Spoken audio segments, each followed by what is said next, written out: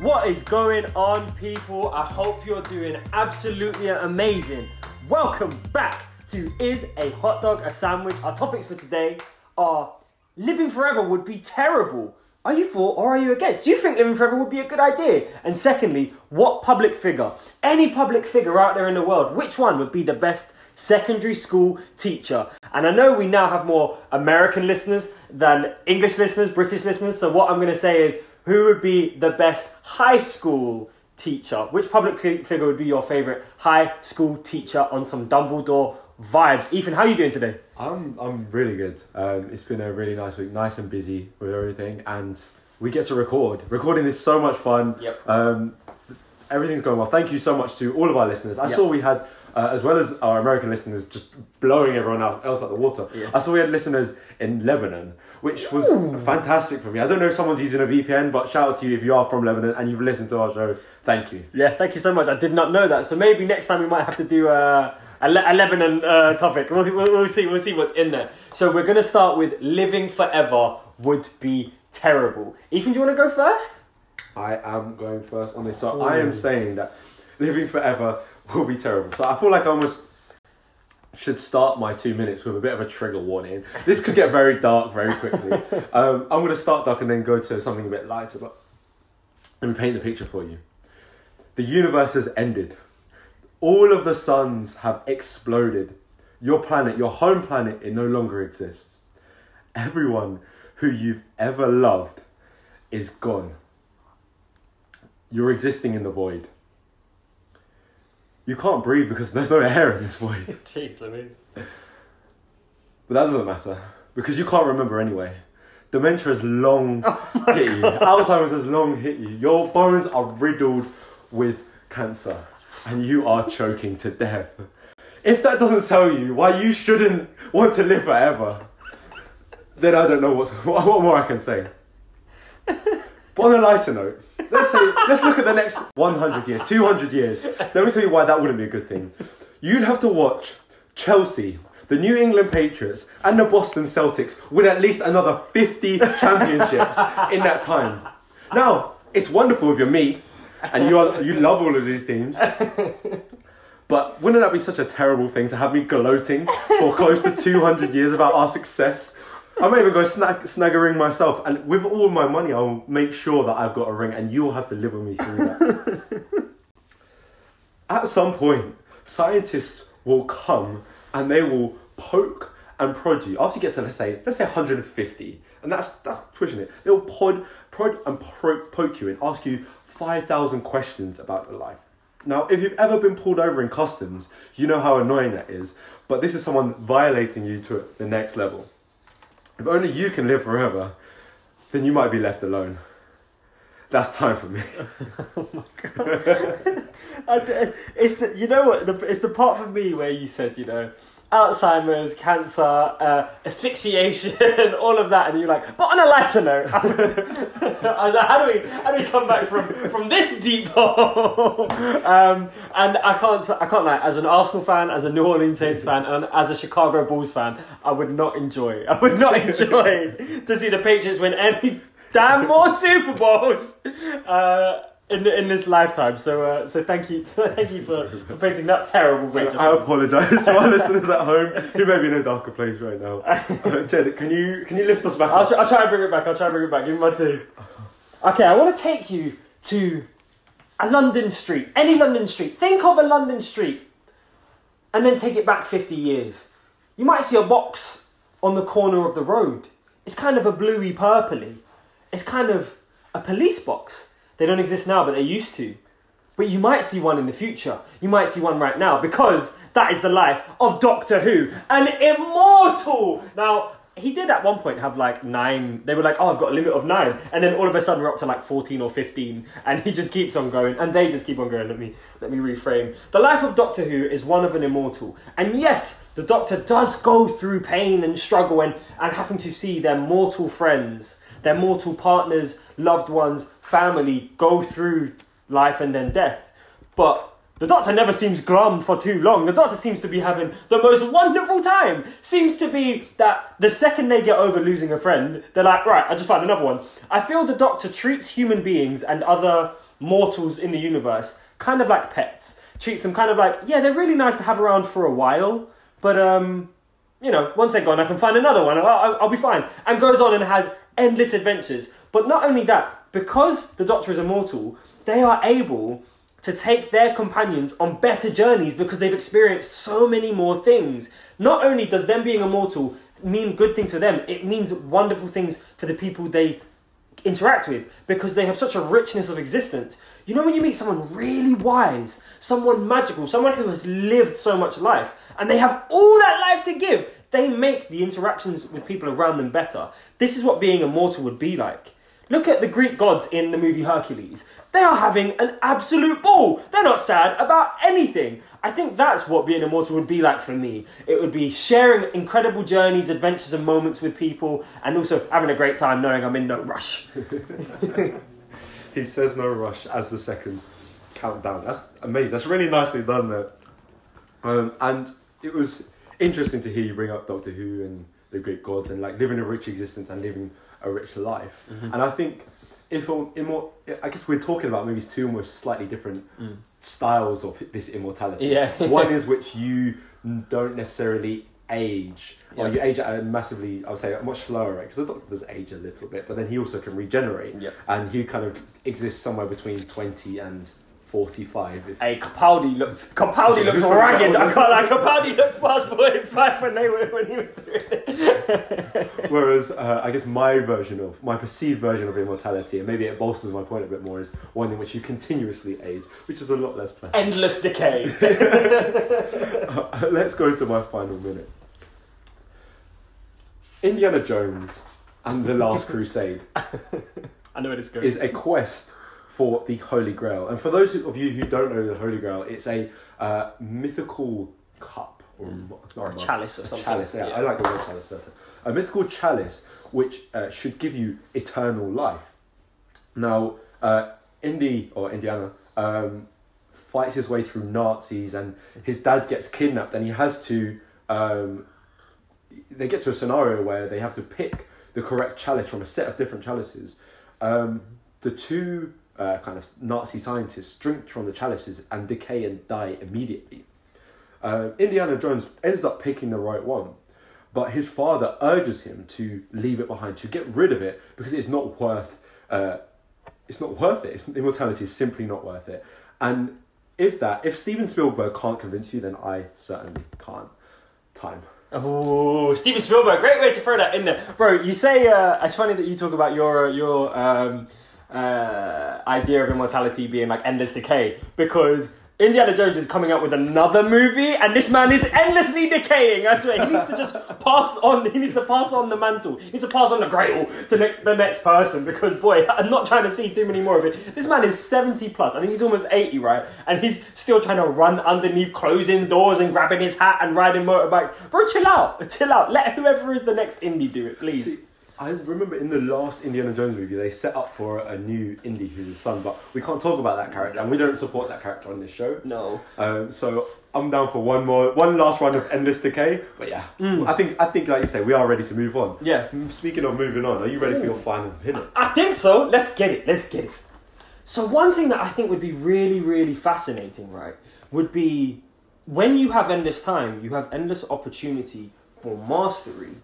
Right, and it is my concept of immortality is you're kind of stopped at your peak. Mm-hmm. I'm taking like the elves in Lord of the Rings kind of concept, where it seems that they all get to like 30 something, and they just stop there, and then they just live constantly from that point. Right, you would be able to master every and anything that you would like. Right, imagine being able to learn every language that you could come across. Imagine being able to master science to the point where you potentially could be traveling in space, because you know how to build a spaceship, how to live with no air. You know how to basically support existence in any form, because you can accumulate all of the knowledge. You can just keep going. I think that would be an amazing thing. Or, you know, you could take it on the Marvel route, and if you live as long as Loki does, be able to go from being a right ass to being a quite funny character.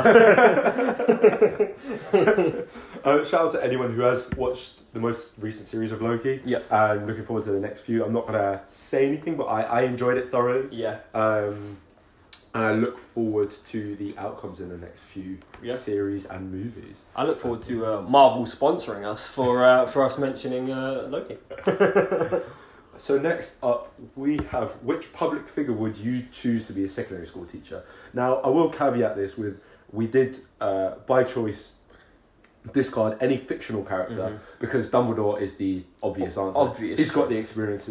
He's wonderful and he's magical. Yeah. And we've already spoken about Dumbledore in this show. Yeah. Jed, would you like to kick us off? Oh, let me have this small sip of tea and then I'm in. Let's hit it. Okay. I want you to tell me what these movies all have in common.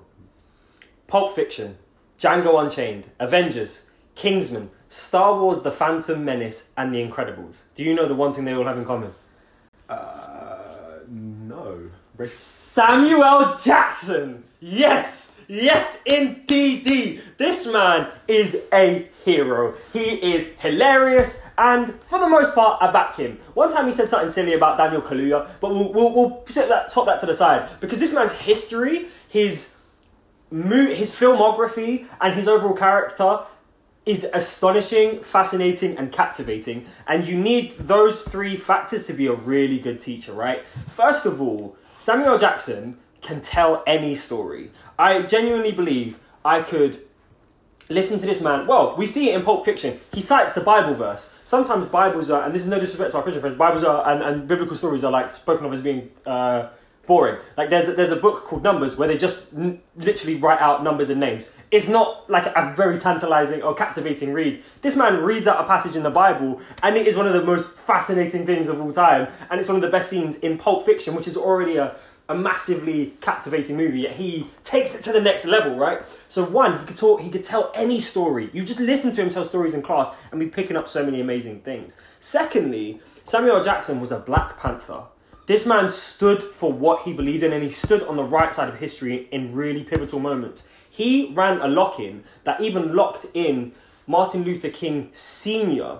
He locked him into Morehouse College, him and loads of other people, because they were trying to raise issues and they were trying to do it through social movement. They were really trying to make things happen. This is a man who has done things, who has endless life experience, and who could also nobody's acting up in Samuel Jackson's class. He is running things. That's my time for now. That's amazing. I didn't realise Samuel Jackson was a Black Panther, or that he was that old. He seems to have existed forever to know Martin Luther King Sr. Yeah. That's fantastic. I really like that. I'm a fan of Mace Windu, the character, as well as a lot of other things that Samuel Jackson is. And I'm glad that you brought the Daniel Kaluuya thing, because that was some nonsense. And we can't let it slide. We can like people, but they can do bad as well. Exactly. I'm going to get started on my 2 minutes. We actually are starting in quite similar ways. Okay. Can you name this world-class spy, war veteran, royal, Olympic hero, piano player? Oh no! You got me. Guess it up. Matt Damon. This is the Mr. Bean, aka Rowan Atkinson. Yeah. I'm just going to start off by listing. So actually, he did a degree in electrical engineering. Mm-hmm. So that already means he can do computing, IT at Oxford at that. Yeah. Computing, IT, maths, physics, chemistry, and psychology, all into one. Mm-hmm. On top of that, he can play the piano. Mm-hmm. He is the most capable teacher you will ever find in your life because of his life experience. Drama, covered. Sociology, covered. Anything you want to learn, he has succeeded in and surpassed in. He can act as a good PE teacher. He can act, he can tell you what to do. This man was on the Olympic stage as his character, such as it is the epitome of Britishness. Yeah. The clumsiness, the quirkiness, the wonderfulness he's an absolute embodiment of that.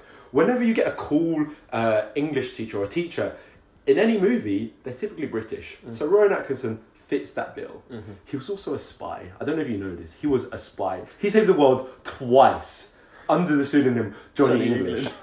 Now, there are students always want to look up to their teacher, and why wouldn't you look up to a spy? Spy is possibly one of the coolest things ever. I always wanted to be James Bond, but more than that, I wanted to be Johnny English. That's my type. I genuinely think Rowan Atkinson probably is the funniest person alive. Like you say, that Olympic moment where all he did was play the piano, but it had the whole stadium laughing, and it was received very well across the world, which is really difficult to do when you're crossing language barriers, you're crossing cultural barriers.